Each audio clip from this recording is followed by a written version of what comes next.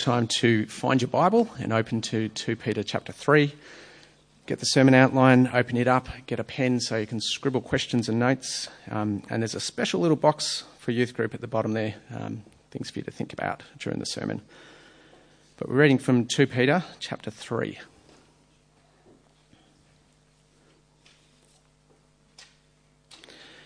Dear friends, this is now my second letter to you. I've written both of them as reminders to stimulate you to wholesome thinking.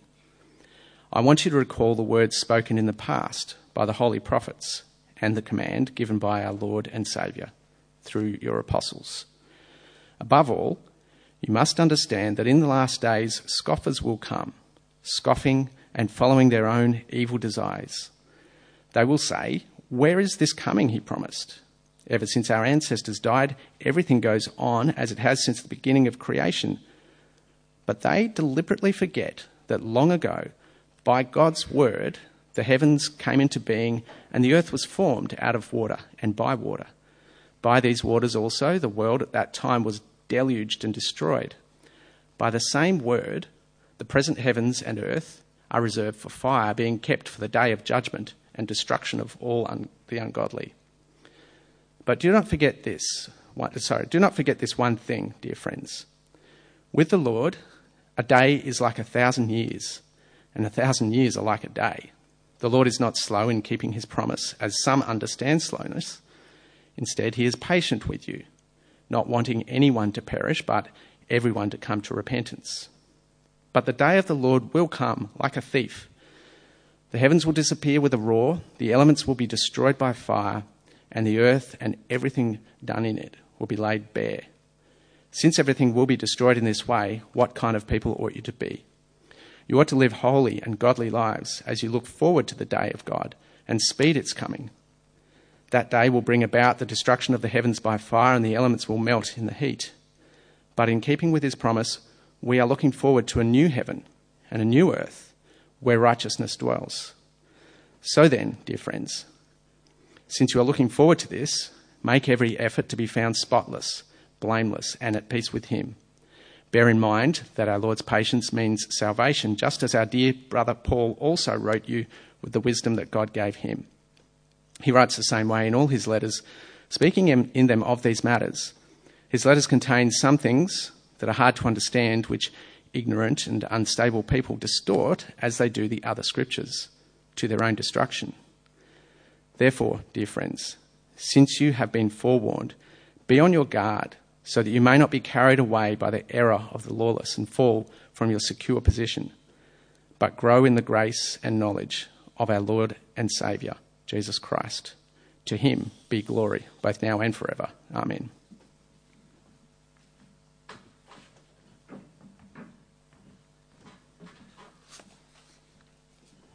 Good morning, everyone. If you could keep your Bibles open, that would be very helpful. And if you haven't opened your Bibles yet, I encourage you to do that, because we're going through this passage verse by verse. It's 18 verses, and it's very helpful if you keep your Bibles open. And before we get there, let's pray together, and then we'll look at God's Word.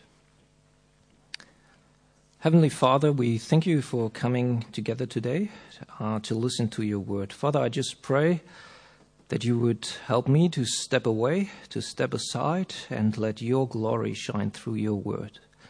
And Father, may you use your Holy Spirit to guide your word like an arrow into the hearts of all people here today.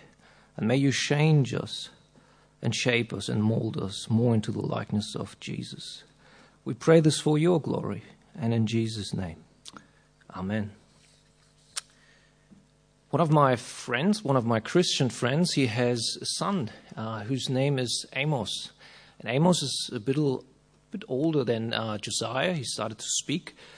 And Amos was coming at a time regularly to his dad, and he was asking this one question all the time. This question was, "Dad, when is this party going to happen?" And he was saying, "Dad, is it to happen tomorrow? And can I invite this friend, and this friend? Are they all invited to that party?" What Amos was talking about was the day of the Lord. because his dad told him about the day of the Lord, and he taught him that. And it's interesting because Amos, even though he's so little, he was eagerly awaiting that day. And in his little mind, he had it as such a forefront of his mind. It was such a reality for him that he was just looking at his friends and was asking himself, are they all invited? And in our passage today, Peter is actually addressing these churches, and he is talking like a loving father to his children. He's using the word beloved 4 times in this passage. And like my friend, Peter wants us and the people that he's talking to be prepared for the day of the Lord. He wants us to see it as a reality in our minds and as something that could happen anytime, that could happen tomorrow. He wants us to live by it and to be shaped by this reality. And he wants us to walk the way of a holy life in reverence to God. And while we walk this way of holiness, we should fix our eyes on Jesus, eagerly awaiting his return. Like Amos. And like a loving father, Peter also wants to protect us. He wants us to be protected on this way against dangerous people, against false teachers, mockers of God, who try to deceive us, to get us off this way of holiness and onto their way of a sinful life. And so the entire letter, basically, of 2 Peter is a big contrast. It's a contrast between 2 responses to God's promises. It's a contrast between holiness and wickedness, between righteousness and sin, between evil and good, between a life in reverence to God and a scoffing at, a mocking of God. And so today we'll be looking at both of these ways, both of these responses to the gospel promise. But before we get there, Peter starts in the first 2 verses with a reminder. And I call it a reminder of a reminder because it's basically a summary of chapter 1. And so we won't spend that much time on it. But if you look at verse 1, Peter tells us again that the purpose of this letter and even of his first letter is to stimulate his readers to wholesome thinking. He literally uses the same words as in chapter 1. He literally says he wants us to be stirred up, to awake, to arouse our minds, our unmixed or pure minds, he says, because he wants them and us to live holy lives in response to God's promises. And what's the basis of his whole argument? The basis is nothing less than the authoritative word of God. And so in verse 2, Peter again reminds us that God's word is trustworthy. Here Peter pulls together the Old Testament and the New Testament. The Old Testament with the holy prophets where they spoke. They were holy because they were set apart by God as his mouthpiece, his trumpet, his megaphone of the past to call people to a holy life and to repentance. And Peter combines this with the New Testament command which Jesus gave through his apostles. Now, this command is probably not just a single command, but the whole counsel of God that the apostles were to teach and preach, the whole doctrine of the gospel in which they had to instruct the faithful. Peter is talking about the truth here, the very word of God that came with authority. From Jesus, who said, "All authority on heaven and on earth has been given to me." The same Jesus who commanded his disciples later on to make more disciples and to teach and obey what? All that he commanded them. So it's not just a simple reminder. No, Peter is pushing for a holy life because that is how God wants us to live in response to the gospel. That is how he commands us to live. But the reality is that living a holy life is not that easy because it means to walk that narrow way, the hard way of life, a way that is different from the world around us. And it makes it even harder when there are some people waiting for us along the way who are dangerous, false teachers who are trying to stir us off that way and away from it and onto their way of a sinful life. And that brings us to our second point for today, the scoffers, these people and their lives and response to the promises of the gospel. As we have seen in chapter 2, Peter spends an entire chapter to show us that these false teachers live lives marked by sexual immorality, greed, false teaching, and the corruption of others. Here in chapter 3, verse 3, Peter calls them scoffers, people who mock God because they want to follow their own evil desires, their own lusts and cravings. And they accuse God of being unfaithful because in verse 4 we read, they will say, "Where is the coming he promised? Ever since our ancestors died, everything goes on as it has since the beginning of creation." Do you see what they are doing there? Where is the promise of his coming? That's a very subtle question. They don't deny that there is a promise, but they deny that God will fulfill this promise. They say, if this promise is true, surely we would have seen some preparations for his coming, some signs of his coming. But instead there's nothing. Nothing has changed. And they assume that nothing will change in the future so that they can go on with their sinful lives forever. And that there will be no consequences because God is so far away and not interested. Nothing has changed since the beginning of creation, they say. And you know what? There's actually some truth to that. Ironically, you will see it if you listen to it again. Where is the promise of his coming? Did God really say that he would come back a second time? Does God really care about what's going on? What can you hear there? There's a very familiar voice hissing in the background there. Can you hear it? It's that voice of that old serpent. Because these people, they are children of the devil. And in one way, it's true. Something hasn't changed since the beginning. The lies, the sin, the deceit, the mocking, the rebelling against God, it's all still there. Because humanity hasn't changed. But with that question, where is this promise? Satan and his servants, they're attacking the very heart of Christianity. They're attacking God's character and his faithfulness. If Christ wouldn't come back, everything would implode like a house of cards. Christianity would have no foundation because God would be a liar. There would be nothing to trust in, and there would be no salvation, and there would also be no justice or judgment. And so Peter is not just calling these scoffers out. No, in the following verses, he actually defeats their arguments and their lies. Because Peter shows us that these enemies deliberately ignore God's work.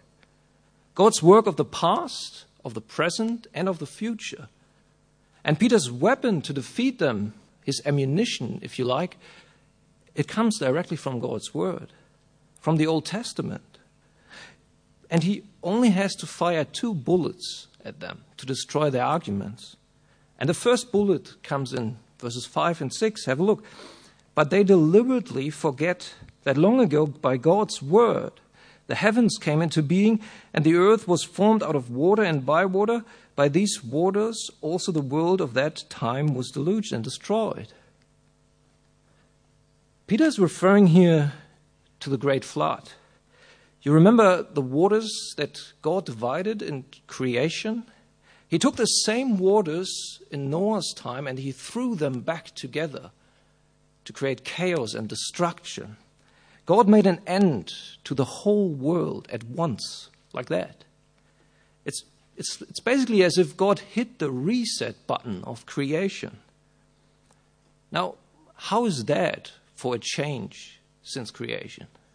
How is that for a God who is involved with his powerful word in judgment? The very word that these scoffers deliberately ignore. Boom. That's the first bullet, hitting the target right there. And here comes the second one. Have a look at verse 7. By the same word, the present heavens and earth are reserved for fire, being kept for the day of judgment and destruction of the ungodly. Peter says God has done it before in Noah's time, and he will do it again in the future. But this time, not with water, this time with fire. And as you see, it's the same word of God, the same word that created the universe will bring about that destruction and judgment on the last day. So in just 3 verses, Peter indeed shows us that God was involved in the past and that he will be involved in the future. But he's also involved in the present.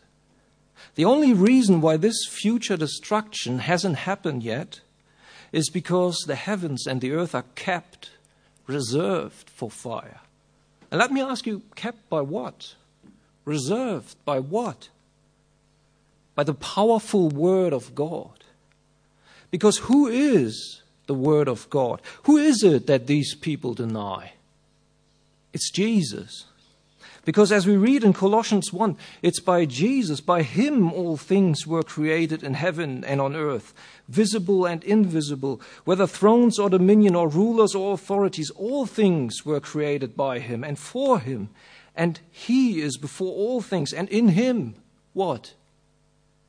In him all things hold together. You see, it is Christ who is holding the whole universe together at this very moment. And it is he who brings it to an end. And these scoffers have the audacity to scoff at him and at his faithfulness and to imply that he's a liar. Hasn't he shown his faithfulness already in his first coming?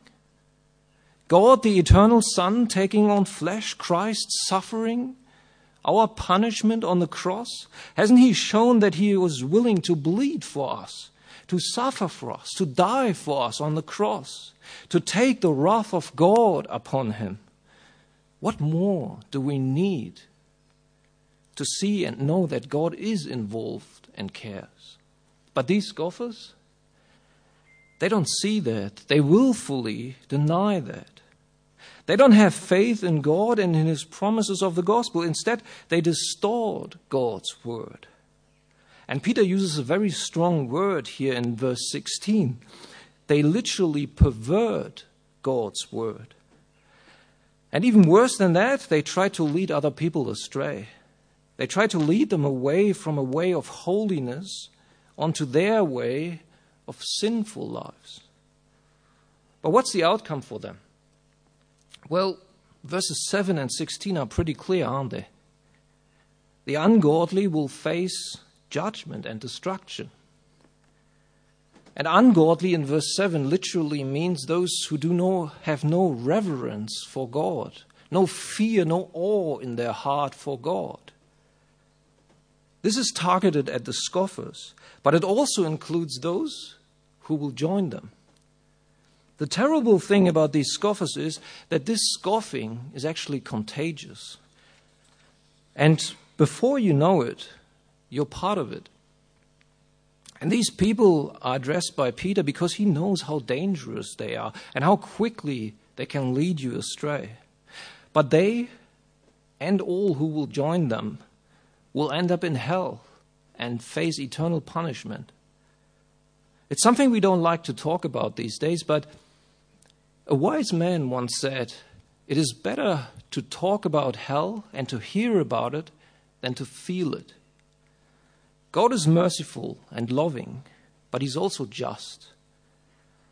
And that means on the last day he will bring justice, purging the earth with fire of all wickedness.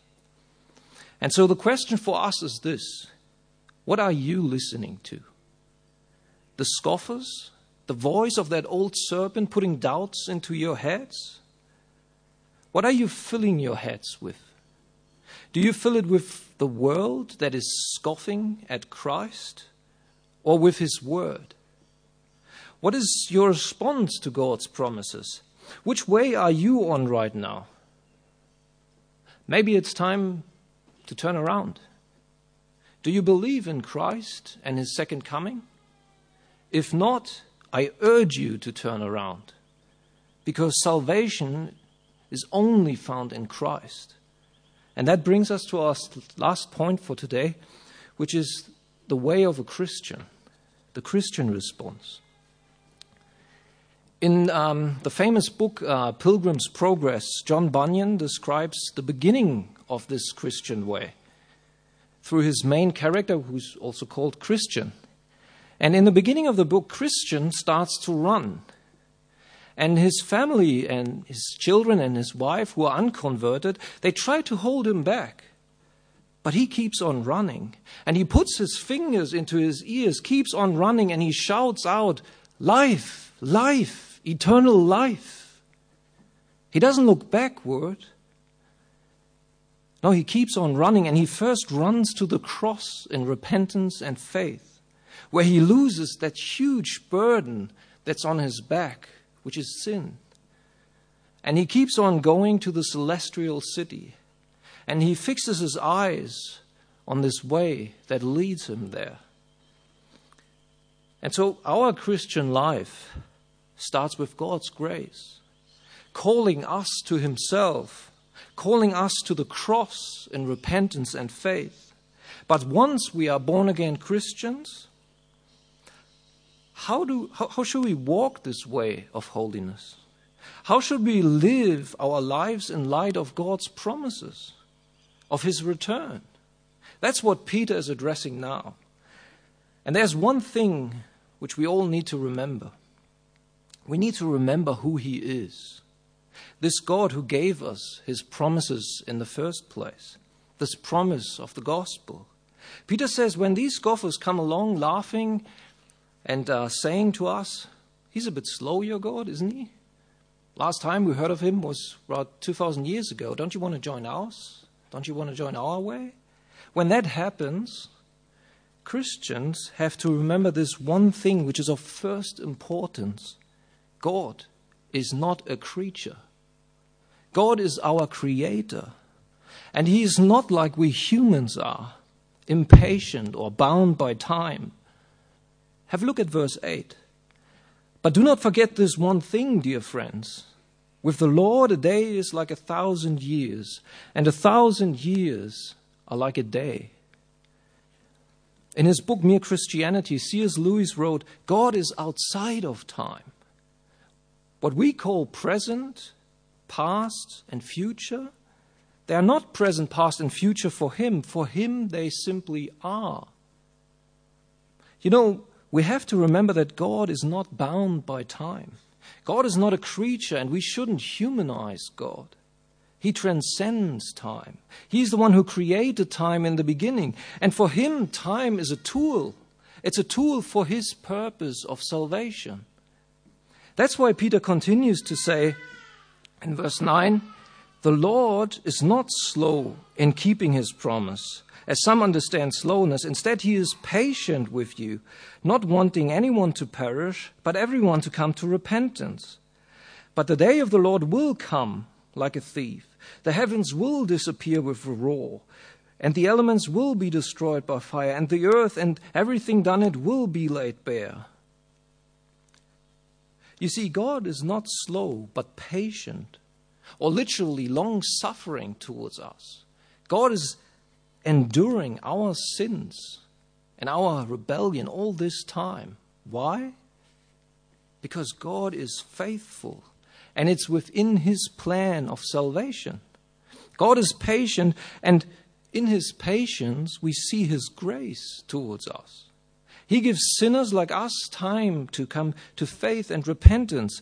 But this patience, it won't last forever. Because the day of the Lord will come with 100% certainty. Why? Because God is faithful to His promises. Because faithfulness is God's nature. It's His very nature. He cannot lie. And so He will do it. And one day He will bring this world to an end.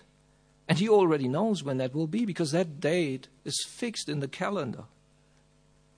So the first thing we should remember is that God is our creator and not a creature, and is not like us. He's not like us. Let's pause here for a second, I would say, because some people think that the devil is in the detail, but I think that's wrong when we get to the Bible. I think God is in the detail, in every word of it.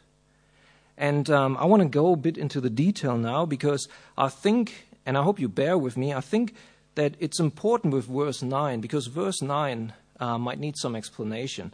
And it's because it has been taken out of context so many times, again and again. Some people try to prove universalism with it, that everyone is saved. Others try to prove Arminianism with it, that God is not choosing us, but we choose God. And that's not what verse 9 is saying. And it makes sense to look at the context. First of all, what did we just read in verse 7? Yes, that the ungodly will indeed perish on the day of judgment.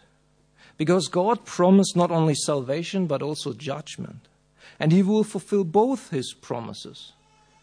So Peter is clearly not saying that the whole world will be saved, which would be universalism. Well, and then we have to look at who Peter is actually talking to here. From verse 1 in chapter 3, we know that he's talking to the same people as in his first letter, right? And who are they? Well, we can read it in 1 Peter chapter 1, verse 1. Peter is talking to God's elect, to Christian churches in what is now called modern Turkey. And so in verse 9, when he says, instead the Lord is patient with you, what he means is he's patient with these people in these churches, with God's elect. And he does not want any of them, or literally any can be translated, certain ones or some, to perish. But he wants everyone, all of them, all of God's elect, to come to repentance. And now, as a good pastor, Peter knows that probably not all of his people in the church are Christians yet. And he knows that God has chosen his elect before the time began. But he also knows that he will save them one day. And that will happen in God's timing. And that's what Peter is saying in verse 9. And that's why we have a call of repentance and faith here at KPC in our services. Because we want people to respond to the gospel, to turn away from their sins, to make a U-turn on that way of destruction that they are on, to be plucked out of the fire and to take refuge in Christ. And for those who have done so, who are Christians by God's grace, we want them to continue in this life of repentance and faith, and a life of holiness and reverence to God. And this is why Peter continues in verse 11, addressing these Christians. Have a read. Since everything will be destroyed in this way, what kind of people ought you to be? You ought to live holy lives, holy and godly lives, as you look forward to the day of God and speed its coming. That day will bring about destruction of the heaven by fire, and the elements will melt in the heat. But in keeping with his promise, we are looking forward to a new heaven and a new earth where righteousness dwells. So then, dear friends, since you are looking forward to this, make every effort to be found spotless, blameless, and at peace with him. Bear in mind that our Lord's patience means salvation. As Christians, we look forward to that day of Christ's second coming. The NIV says speed its coming, but I think the idea is more that we are eagerly longing for this day to come, like Amos. Not because there will be destruction and fire, heat, destroying everything. No, that's not the reason why we look forward to it. We long for it because we hope for something better. Because we trust in God's promises, because we know that Christ, when he returns, will wipe away every tear. There will be no mourning, no death, no pain, but there will be a new heavens and a new earth, and righteousness will dwell there. And in light of these promises, we should be the exact opposite of these scoffers. They follow their own desires, sinful desires. We follow Christ. They are ungodly or literally have no reverence to God.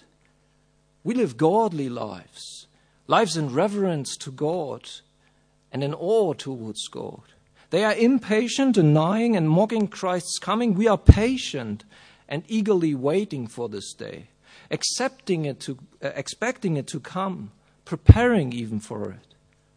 We are making every effort to be found spotless and blameless and at peace with God. So is that the life that you're living right now? Are you expecting His coming? Preparing for it? Are you like little Amos, who can't wait for the big party? I think there are two traps we can fall into when it comes to holiness. Sometimes it seems like we have these two sides, right? These two extremes. There's legalism on the one hand, and then on the other hand, we can fall into something that's the French would call laissez-faire, something like let go and let God, some sort of liberalism.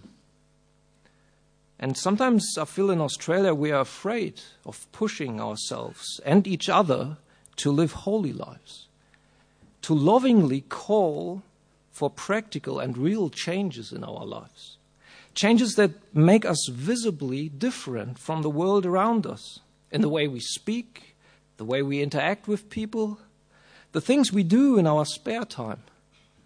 It seems as if we're afraid of legalism, of being called a Pharisee who lives a works righteousness life. But you know, the entire Bible is full of verses that call us to holiness, holy lives in reverence to and for God.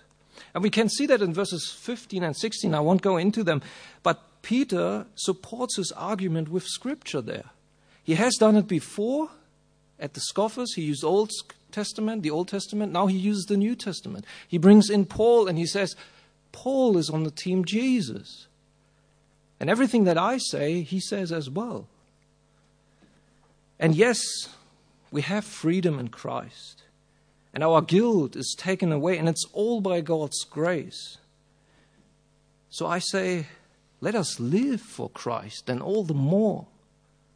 Especially in light of this passage, because Peter's whole point is a big warning, a warning of false teachers who make God's grace and our freedom as Christians into a license for a sinful life. But friends, God wants us to live a holy life, and we can find it all over Scripture. So as we close, that leaves us with one big question. As a result of all that, how do we obey God's will? What does it mean to live a holy life? Well, Peter tells us at the end of his letter, and he sums it up with two commands. The first one is in verse 17. Therefore, dear friends, since you have been forewarned, be on your guard, so that you may not be carried away by the error of the lawless and fall from your secure position. The command is to be on your guard. We can only live holy lives if we are different from the world around us. And we can only be different if we put on the armor of God, being on our guard, protecting us against the errors and lies of the world around us, so that we are not led astray and that we don't become like them. And how do we do that? How can we be on our guards? The answer comes in Peter's last command, which basically sums up his entire letter. But grow in the grace and knowledge of our Lord and Savior, Jesus Christ. We can only live holy lives if we grow. And that means to tap into His grace, to get to know Him more, to have a personal relationship with Him. It's like that character Christian in Pilgrim's Progress. We never stop with that. We always keep on running the race until we either die or Christ returns. And the beautiful thing about growth is this, that by His grace and by His divine power, God has given us everything we need to live such a godly life, as Peter said in chapter 1. And one of the greatest preachers, Martin Lloyd-Jones, once said, "It is impossible for a man to have justification without the seed of holiness and sanctification being in him at the same time. And that seed is to grow and develop." And so I want to leave you with 3 questions today. How is your seed of holiness doing today that God gave you by His grace? And do you water it so that it may grow? And what are you doing to protect it against a world that scoffs at Christ?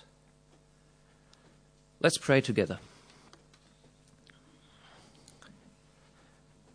Heavenly Father, we thank You for Your word, and we pray that seed of holiness that You have given us will grow. And Father, we pray that if we haven't got that seed yet, that You would lead us to repentance and faith in Christ, because He's the only one in whom we will find salvation. And Father, I pray that we will grow in the grace and knowledge of our Lord and Savior Jesus Christ, and that all glory in everything that we do will be to Him alone. For we pray in His name. Amen.